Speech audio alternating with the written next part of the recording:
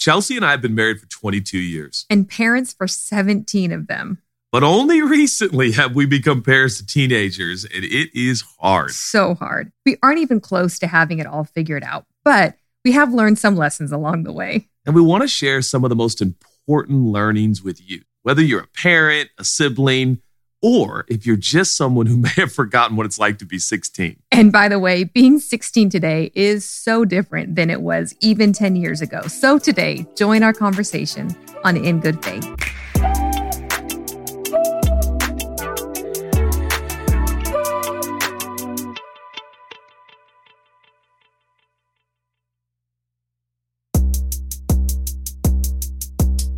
We have had a very uniquely challenging parenting week. It's going to result in the best possible growth for our kids and certainly for the parents. That is Chelsea and I.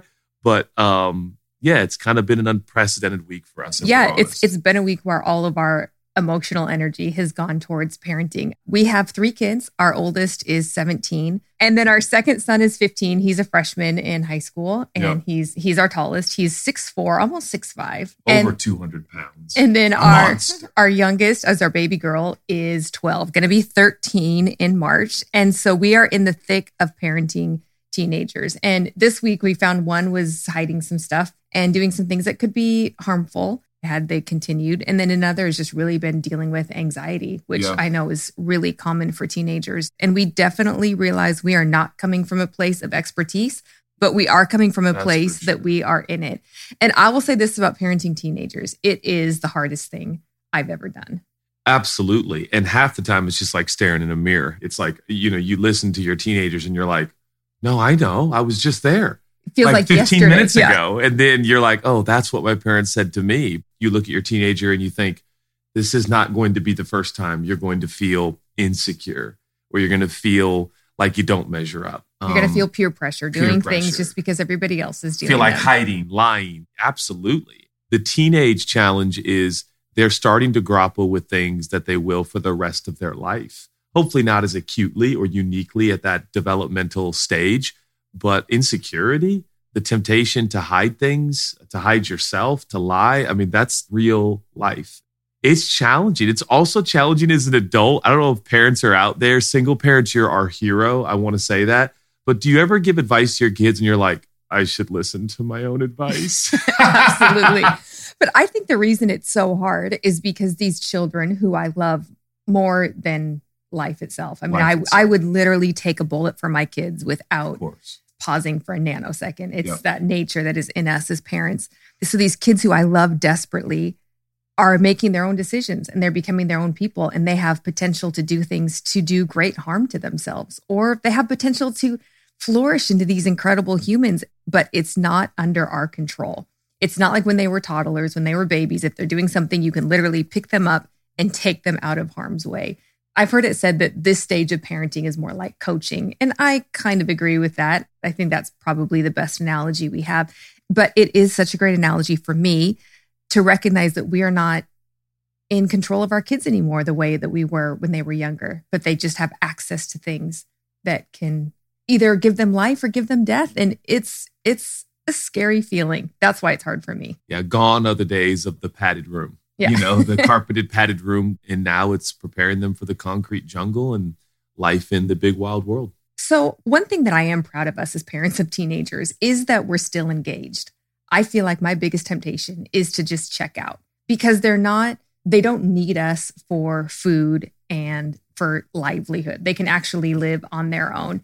And so I want to check out, but we're not. So I'm proud of us in that way that we're still engaging. We're still having these hard conversations. We're still caring about them, investing into them. But what would you say prepared us or were the most significant things we did to prepare us to be parents of teenagers? I mean, not that you get to prepare. Once you have kids, it's coming at you, whether you like it or not. Honestly, the first thing that comes to mind, and I'm kind of surprised, is this deep awareness of our own weaknesses. And I think, for you and me, it's our theology, which is your view of God. And I think how we view God is how he's revealed himself in the New Testament and how he's revealed himself in the person of Jesus, that he's a father and that he remembers that we're dust. He knows that we're weak, and yet he has such a soft and tender care and touch. And so I think, honestly, if I could say that, and this is a shameless plug, I suppose, for following Jesus, but Jesus seems to welcome the broken. He seems to welcome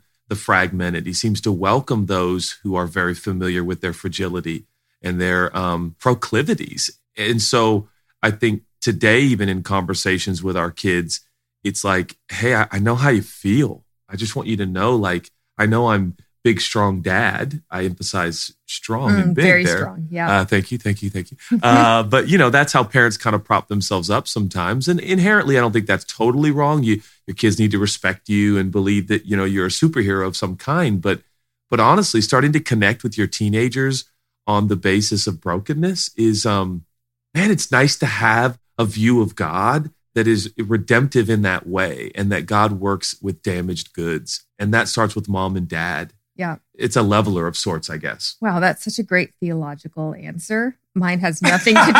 That's the first thing that came to mind. Mine has nothing to do with my view of God at all, actually. When I think about what would prepare us for parenting teenagers, I would say is our view of parenting. And that has been that our goal has never been to raise good kids. Our goal has always been to raise good adults. Wow. And I think that has helped prepare us for realizing that our teenagers are going to make mistakes. Our teenagers are going to do things that are not wise, that are not smart. I mean, studies now show that your frontal lobe does not fully connect until your mid-20s. For guys, I think it's 42. Well, if it if it ever connects. But I mean, for a healthy developing brain, and your frontal lobe is what enables you to make positive executive decisions or long-term gratification, or not just doing what feels good in the moment. Not just impulsive. And so realizing we are raising these beings who have all these tools in their hands, but their brains aren't even fully connected. And so taking off that pressure that our kids are going to be perfect or that they're going to do everything right, and realizing we're not raising good teenagers, we're raising good adults is our goal. And that brings me to a couple of days ago, I'm playing golf with two old friends. We've been friends for 15, 18 years, something like that. And we were actually laughing. At one point, I fell down on the putting green because my friend is telling stories of his junior high years when he was absolutely a nightmare. The story goes like he's like high as can be, and he's over at his friend's house, and the dad figures it out. And we're laughing, right? We're all in our late 30s, early 40s. And here we are laughing about something that right now there's a parent somewhere out there who's going through the very same thing. And they really believe the sky is falling and the world is over. And so, honestly, if you get nothing else from this podcast about raising teenagers, here is probably the greatest thing I can put on the table. And that is, do not overreact. Oh, and when I think about probably the biggest mistake we made as parents, I go to a complete overreaction. We were in a van in another country, and we found out our oldest son is our firstborn. My heart goes out to firstborns. They get all of the overreaction. Yeah. And we found out he was hiding some things on his phone from us. And it came out from his siblings and his cousins as we're on this trip. And we're in the back of this van, actually in another country. And you took that phone and just threw it so hard, chucked it, yelled. And it was an extreme overreaction to a very... Not by you, but by me. That's why I'm on this podcast saying don't overreact. Ladies and gentlemen, I'm telling myself again in real time. And looking back, and I wish we would have handled that so differently. With all my heart. Because what our overreaction does is actually keeps us from what our main goal of parenting is. And you and I feel like our main goal is not perfection, but our main goal is open communication. And if you and I overreact, that cuts down and cuts off open communication. And can I say that I think my overreaction there probably, God, this is humiliating, had more to do with me than even my son. That this reflected, I don't even mean publicly, but internally, that somehow I had failed. And I just was reacting to that, my own failure. And this is not the point. The point is our beautiful, wonderful son, that we're trying to make a productive adult who really knows the ways of Jesus and love. And it's embarrassing to admit that it was a very selfish act. I love that you said that and admitted it. And although my overreaction was different, it was also an overreaction. And I could not agree more. My overreaction had much more to do with my perceived failure on my part than even my disappointment in him and his actions. But it's so easy for us as parents to see ourselves reflected in our kids. And we need to realize that's not the case. How our kids act isn't a sign of our parenting always. Yeah, this isn't just a science. This is also art. This is unpredictable, and each human is uniquely who they are.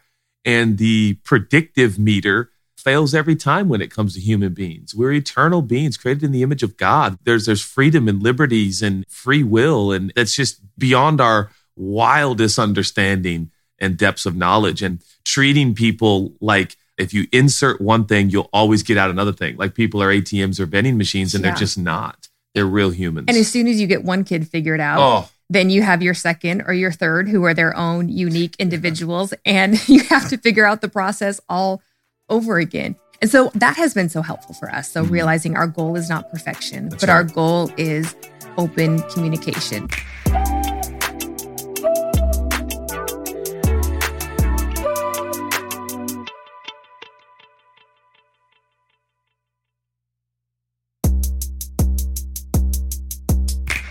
So now that we've talked about what not to do to foster open communication, which is overreacting, what do you think is important to promote communication with our kids in honesty and open dialogue and conversation from them to us? Oh, there's so many things. And I don't know why, but when you ask that question, I immediately go to the parent who right now feels like the walls of deep connection and communication have already started to go up. And there's already a distance beginning to develop and grow between them and their child and their teenager. And my heart breaks. And I think we can relate to that. How do you kind of break down some of the callus and the walls that begin to develop so naturally as a teenager? Because I think if we think back to being teenagers, you often think, my parents just can't relate. They have no idea. And I think the technological gap is very real too. Yep. I think our kids are kind of like, you don't even know how to fix Apple TV. You don't even understand Amazon. And you're trying to understand me. Like I've been raised in the technological age. You still can't even spell Twitter. It's just, there is that divide. And so I think that's the first kind of impulse that I get is, boy, how do we fill that divide? How do we bridge that divide? How do we bridge that divide? I think about that proverb that says, above all else, get understanding. In other words, the most important thing to garner, to get, is understanding. Trying to understand what is it like to be a teenager in 2022.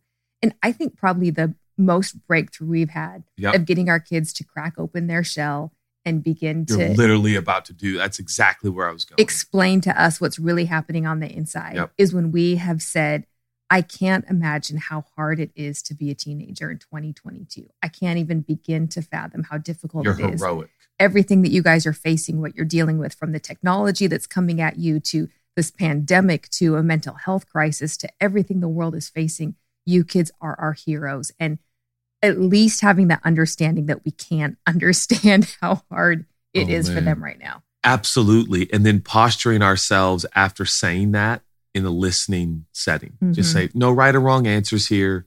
Just start to share. What is it like? What are you facing? What are you feeling? What are you going through? What do you see? How do you see the world?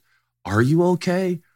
I can't imagine that you are really, totally, completely. Like, well, that's changed us. That's changed us as parents. And I think it has brought, I don't know if there's such thing as shortcuts, but man, it seems to really accelerate the process of connecting with our teenagers. Yeah. And don't you think, even as you're saying that, I realize though, we have to have 99 conversations about basketball.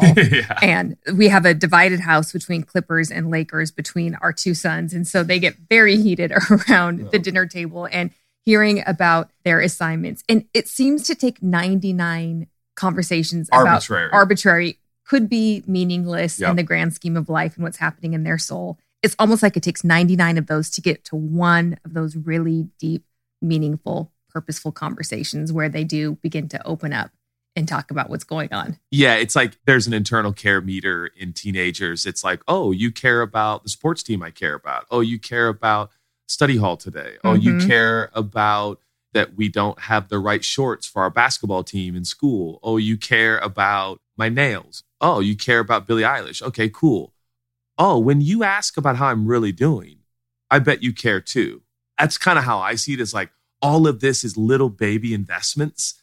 It's like dropping $1.50 off at the bank. You're like, well, I don't know if $1.50 is going to really improve my bank account, but that compound interest starts to build. And then when you really need to make a withdrawal and say, tell me how you're really doing, there seems to, not always, but there's been moments it's like, oh, this is rolling out like a waterfall, like a river, it's pouring out. And I will say you got to take the good with the not so good. There are moments we've been like, tell us how you're doing. And it's like, all right, I think a little trickle of water just came out. That's about it. And we've not pushed at times. We've tried to not force the response. And that's been a learning. You do a much better job of that than I do. Well, kid by kid, between our two sons, one is more like me and the other is more like you. And in some ways, one is exactly you and one is exactly me. All right, not exactly. In some ways, it's easier to talk to the one who's like yourself. And it's a whole lot easier to talk to the one who's like your spouse. You're the love of my life. And so. But it's also like if I'm just going to go chill, it's so much easier sometimes to go chill with the one like you. Is that what you're saying? Yeah. It's easier for me to chill with the one like you too. Yeah. You're like, I married you. I really like you. So like, let's go hang with the one that's like you. Yeah. And then the one that's like me, you're like, I'm going to kill this child. Well, because the things you don't like about yourself, when you see them in your children, it's there it is, looking in the mirror. It's looking in the mirror, and it's everything to try to rid them of this life of pain, realizing if you carry Don't take this path. It's steep and scary. But you realize there is just something to the wiring and the way that we're made, and we just can't get away from it.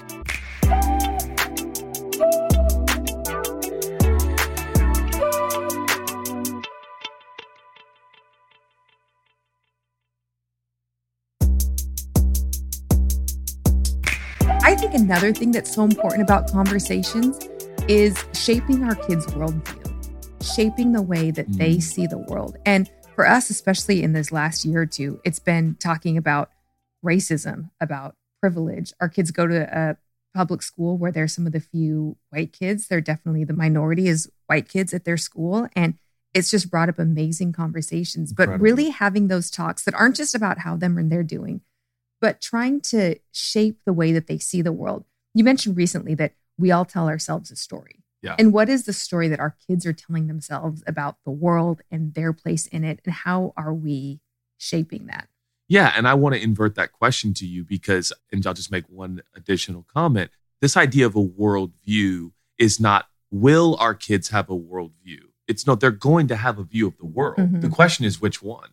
And is it honest? And is it truthful? Or is it myopic? Or is it just contextual? Or is it just emotional? Or is it just spiritual? Or is it traditional? Or is it just custom? Or is it just culture? Like, what is shaping the worldview? And of course, the ultimate goal, I think, of shaping your worldview is truth.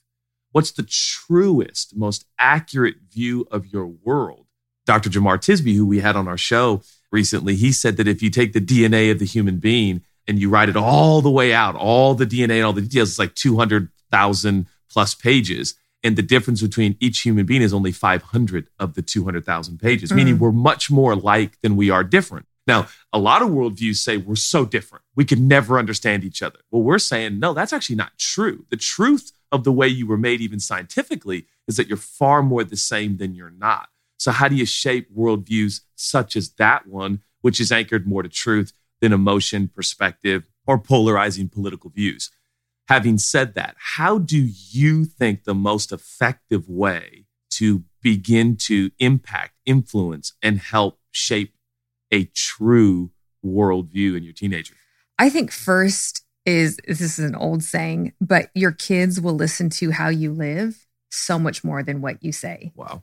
That if we say our worldview is to be kind to everybody, and like you said, we value every human on this planet, but our kids see us belittling people.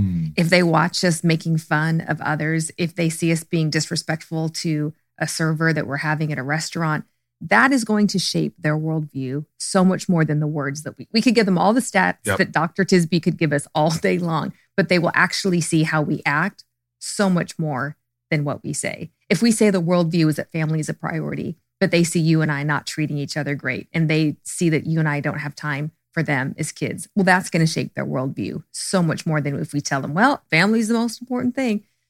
It's how we act.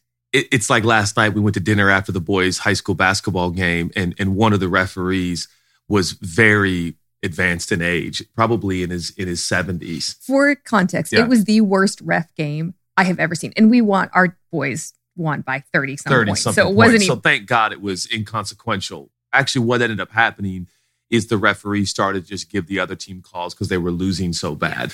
And kudos to our coach, both of our coaches, they decided we're not going to overreact. But as we went to dinner at one of our favorite spots with some friends, the kids started kind of saying like, oh, that referee, he was so old and they weren't wearing their masks correct. They were taken out of the game. And it got a little bit wild. I think it hit me even last night at dinner. Hey, we can sit around and be like, oh, he was so old, whatever. But it's like, no, that's not our worldview. Mm-hmm. That man is so important to God. And so even trying to make an attempt, through my nachos to be like, those nachos were so good. Oh, they were so good. Guacamole, sour cream, you get it. But just making like, well, he's a little bit older and, I'm sure he's not going to ref much longer. And, he was trying and you could see our kids going, oh yeah. Like we care for everyone. And even making fun of a referee, that little installment is just, it's remembered in the brain. It's like, oh, it's okay though. The exception to everyone matters, everyone is of infinite importance to God is like an old referee who makes bad calls. No, there's no exception here, but Kids it is hard. Are so smart. They don't miss a thing. And teenagers are so observant about the world around them. And they may not show their observations. They may keep them to themselves, but they are watching everything. They are these sponges that just take it all in. So what we do in the environment we have them in is so absolutely important. And I think we think that habits form over a long period of time. I think that's how old people think. That's how people our age think like, oh, starting a new habit would be so hard. Well, guess what? When you're a teenager, those habits start very quickly. Such a good point. Making fun of people based on your worldview that you're better or you're cooler or you're younger or you're sexier. I'm assuming on our teenagers that a little laugh at a restaurant post-game can develop habits. Yeah, I've wrestled with the thought of, oh, they're teenagers. They're just going to do what teenagers do. I don't think that's the way that our kids have to live. I mean, yes, their frontal lobes are not connected. They're going to do things that aren't smart. But as their parents, as the ones who are shaping them and protecting them in this world, that we don't have to just let them do what quote unquote teenagers do. That's right. We get to shape them. I also think one of the things that has enabled us to shape their worldview is old fashioned as it sounds. And I cannot cook and we don't do this every night, is good old family dinner. Absolutely. And everybody brings something to talk about that they care about. And a big kind of rule of engagement for us at dinner, whether the kids are aware of it or not, is when someone's speaking, no one else gets to talk. And, if you're like me, I fit very well like East Coast, deep New York, where everybody talks over each other. It's like my biggest form of compliment. But with the developing teenager brain and body and soul, we see it as so important that when, our daughter's talking, that both of our sons are listening and caring and commenting even on the comment that Grace has made and vice versa. So if there's any laws in the Smith family, it would be at dinner time when someone's speaking, we all listen and engage and trying to teach them that perspective. Again, I just want to be very, very clear here. If you came to the Smith household, you would not be taken aback by our amazing endeavors of parenting. But we do have a couple of good nights a week where it's pretty impressive, maybe. Yeah, but just the power of that consistency. Mm. And I don't think you get to start when they're 12 and you want to get into their heart and mind. I think it's starting when they're 6 and starting when they're 8 and they actually don't have interesting things to say. And that's my question for you, though, because there is a really distinct shift when they're 3, 4, 5, 6. I don't know where to put the number or the age, but all of a sudden you're like, whoa, we need to sit down and start having face-to-face conversations, minimize the technology, if not completely eliminate. And during meal times, yeah. Yeah, during meal times. Sorry, not in life, dear God. But when is that? Do you remember when that was for us? Oh, I feel like I remember when our kids were toddlers, it just takes so much physical energy. You just have to be awake. You're chasing them around. I always worked full time so that I could afford a nanny, so that I could come home from work and have energy to parent for a few hours at night. I could never go back. To all parents of toddlers, may God bless you. You are heroes. And keep you. And then you get this little bit of a peaceful season, I think, when they're in elementary school. And it almost feels to me that that is the season where you can take a rest, in a sense. I mean, you're still parenting, but it's not the same. So that you can garner the emotional energy that is required to make it through teenagers. So I know that wasn't an exact answer to your question, but I think there is something about that end of elementary school time that you're making a shift and really developing the habits that you're going to have as a family that are going to take you into the teenage years. Is the habit that everybody just sits around in the evening and goes into opposite rooms to watch their own shows or on their own devices and then never coming together as a family? Or is there an expectation that at least one time every evening, we're all going to sit in the same room without devices and look at each other face to face? Yeah, and it's funny, we're all like, oh, my childhood. But I think when people say that, what they really mostly mean is right about 12 and 13 on. Some people are impeccable and they have vivid memories when they were 4 and 5.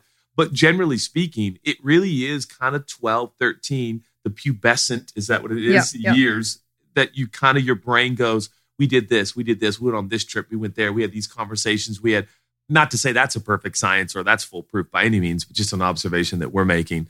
Yeah, I think we woke up one day and we're like, we have like 12, 13, 14 now. Yeah. There's no time to wait. And now we start rhythm, dinner, conversations, worldview. Yeah. Yeah. And we're having this, as I said, not as experts. We're having this conversation as parents who have had, our kids have made some really poor decisions. Our kids have done some really stupid things and we love them for it. And that is, by the way, they always know there's going to be consequences, but a consequence of any of their actions is never going to be that we love them any less. And I do think that's one of the things we've told them since toddlerhood that did work out for us, that you can never do anything to make us love you anymore. You can never do anything to make us love you any less. That's right. We love you. And that love is unconditional. And I think our kids know that.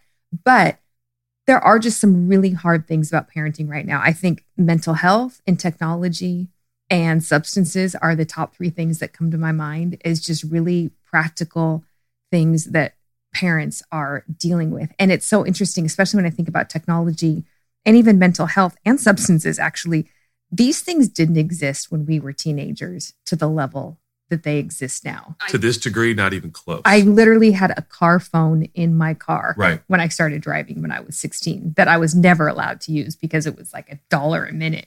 I mean, think about how much that's changed from what our 12-year-old has at their fingertips. It's interesting. Recently, there was a situation that someone shared with us where their daughter was not invited to come over with her best friend because her best friend had another friend over and they were just having a sleepover. And their daughter was just unraveling because online, social media, she saw that her best friend had another friend over and didn't reach out, didn't invite her, didn't call her. Well, in our day, you just didn't know what your friend was doing unless you called them on a landline, and it wasn't even, you never knew. And that ignorance was actually wonderful and it was necessary. But now it's like you can monitor even your closest friends. Again, there's a layer of complexity we just didn't even have. And we have to ask ourselves as parents and leaders and people who care about other human beings that are still growing and developing their frontal lobe, what are we going to do? And how are we going to help this generation that in a lot of ways, if we're really honest, it's very difficult for us to understand and relate with? Yeah. And that is where, when I think about our toolkit for our conversation about parenting teenagers, there is one word that comes to mind, which is not what I would have expected to come out of a parenting conversation. But it is truly and genuinely humility. That as a parent of teenagers, we need to be humble and we need to know what we don't know. We need to ask questions of our kids. We need to ask questions of other parents. We need to not expect to do everything right. And just having that posture of humility is, I think, the heart posture that we need. If you don't humble yourself, it will humble you, by the way, parenting teenagers. Very fast. I see emotion on your face when you say humility. Am I perceiving that right? It seems like you kind of got emotional when you said, I'm surprised that this is what's coming, which I rarely see you on the verge of tears. So I'm so excited to dig in. I think because you know me and I am a perfectionist myself. I like to have the answers. I like to do my research and have everything figured out and have a game plan and stick to that plan. And I think parenting has kicked that out of me. And I realized, no, I need to replace all of that with humility. The Shattered Plans of Parents. That wouldn't be a bad book for people. Yeah. When I say humility, what do you think? I think of obviously brokenness. And as it relates to parenting teenagers, I think of where we sit right now recording this podcast. There's really only two paths in front of us at this point. It's the one that says, I haven't done this perfectly. I've made mistakes. My kids belong ultimately to God. This is actually beyond me. I need the help of God. I need Jesus. Yep. Or the other path, which is, I know what I'm doing and my kids need to work on some stuff and I'm just going to double down on that. And here's the rules of this house and this is how it's going to go. And the reason that your life isn't working out just like you wanted, the reason you're in pain is because you're not doing this right. You need to fix some things. And one is just more honest than the other. Yeah. That's all. It's so true. And as you were saying that, it reminded me that the other thing that humility does is it enables us to admit to our kids when we're wrong and ask their forgiveness. We have made that a practice our kids' whole life. We're not perfect. We mess up. You and I mess up in a lot of ways, but learning the practice of actually apologizing to our children and ask them to forgive us. Will you forgive me? Like, I love you so much the time you overreacted with our son in that van and you chucked his cell phone. It was probably not 10 minutes later that you honestly said to all of our kids, because they were there, hey, I really overreacted. I got mad. Will you forgive me? And our kids are so quick to forgive. They really are. That sponge, that softness, that pliability that they have can work for us if we will let it work for us through humility. Yeah. And you know, it's interesting because I think what we're ending up landing on here, what we're saying is when it comes to parenting or really any kind of relationship, it's this idea that, man, please look at how broken I am. Please look how weak I am. And saying to your kids, you're not alone. Like, you're just not alone. You're not alone in your brokenness. You're not alone in your fears. You're not alone in your anxieties. You're not alone in your overwhelmed emotions. You're not alone in being scared of where the world is right now. That's where dad is. That's where mom is. And let's be here together and let's hold each other and love each other and serve each other. That is in essence what we know to be true about our Heavenly Father. Yeah. And boy, it could be a romance you're in. It could be a business partnership. It could be a next door neighbor. But this kind of posture is, I think it's the most honest, and it's changed our life. And I think on a day like today, where we had certainly not the easiest meeting this morning with one of our kids, it's finding that place again of humility and brokenness that actually is not thinking less of yourself. It's not feeling down on yourself. It's actually just being honest with yourself and those closest to you. This is who I really am. And guess what? Everyone who knows you, they're like, yeah we know. Yep. It's okay. We know. And Yep. we love you. It's beautiful. Yeah, it is. Thank you for that. Let's pray. Can I pray? Please, please. Yeah, Jesus, I thank you so much that you are with us and all the things that we don't know how to do, all the ways that we don't know how to go, all the answers that we don't have. I thank you that you are leading and guiding and directing us and that you are truly with us. Father, I pray for me and Judah, for every parent of teenagers out there, Yes. for every parent, for every person considering children. Lord, I pray that your comfort and your peace would be real. I pray that you would surround us with your peace. You would surround us with your comfort. But I pray that we would not be afraid, but we would have peace knowing that you actually do have our children, that you love them. Thank you for your perfect peace. In Jesus' name, amen. And, you know, we rarely do this. And I know this, whether or not this gets in the edit of this episode, I don't know who you are or where you are or your name right now. But if you're a mom or a dad, a single mom or a single dad, whoever you are, and you're attempting this wild adventure of parenting, I just want to encourage you at some point today or tonight, whenever or wherever you are listening to this, that you actually physically do what I'm about to encourage you to do, because I've done it. And it's literally like your palms go to heaven, you put them out in front of you, your hands, and you say something to the effect of, God, I'm letting go here. I'm definitely not in control of my kids or even my own life. And I really trust you that your involvement will make all the difference. And my kids belong to you. That right there, that little act has, it's helped me sleep at night. And it's helped me get up in the morning and live another day.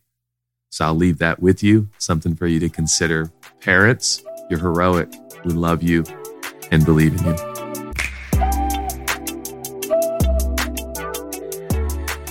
This has been a presentation of OBB Sound, SB Projects, and Cadence 13.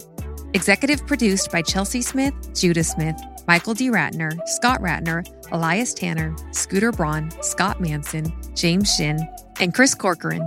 Produced by Grace Delia, Itzi Quintanilla, and Caitlin Plummer.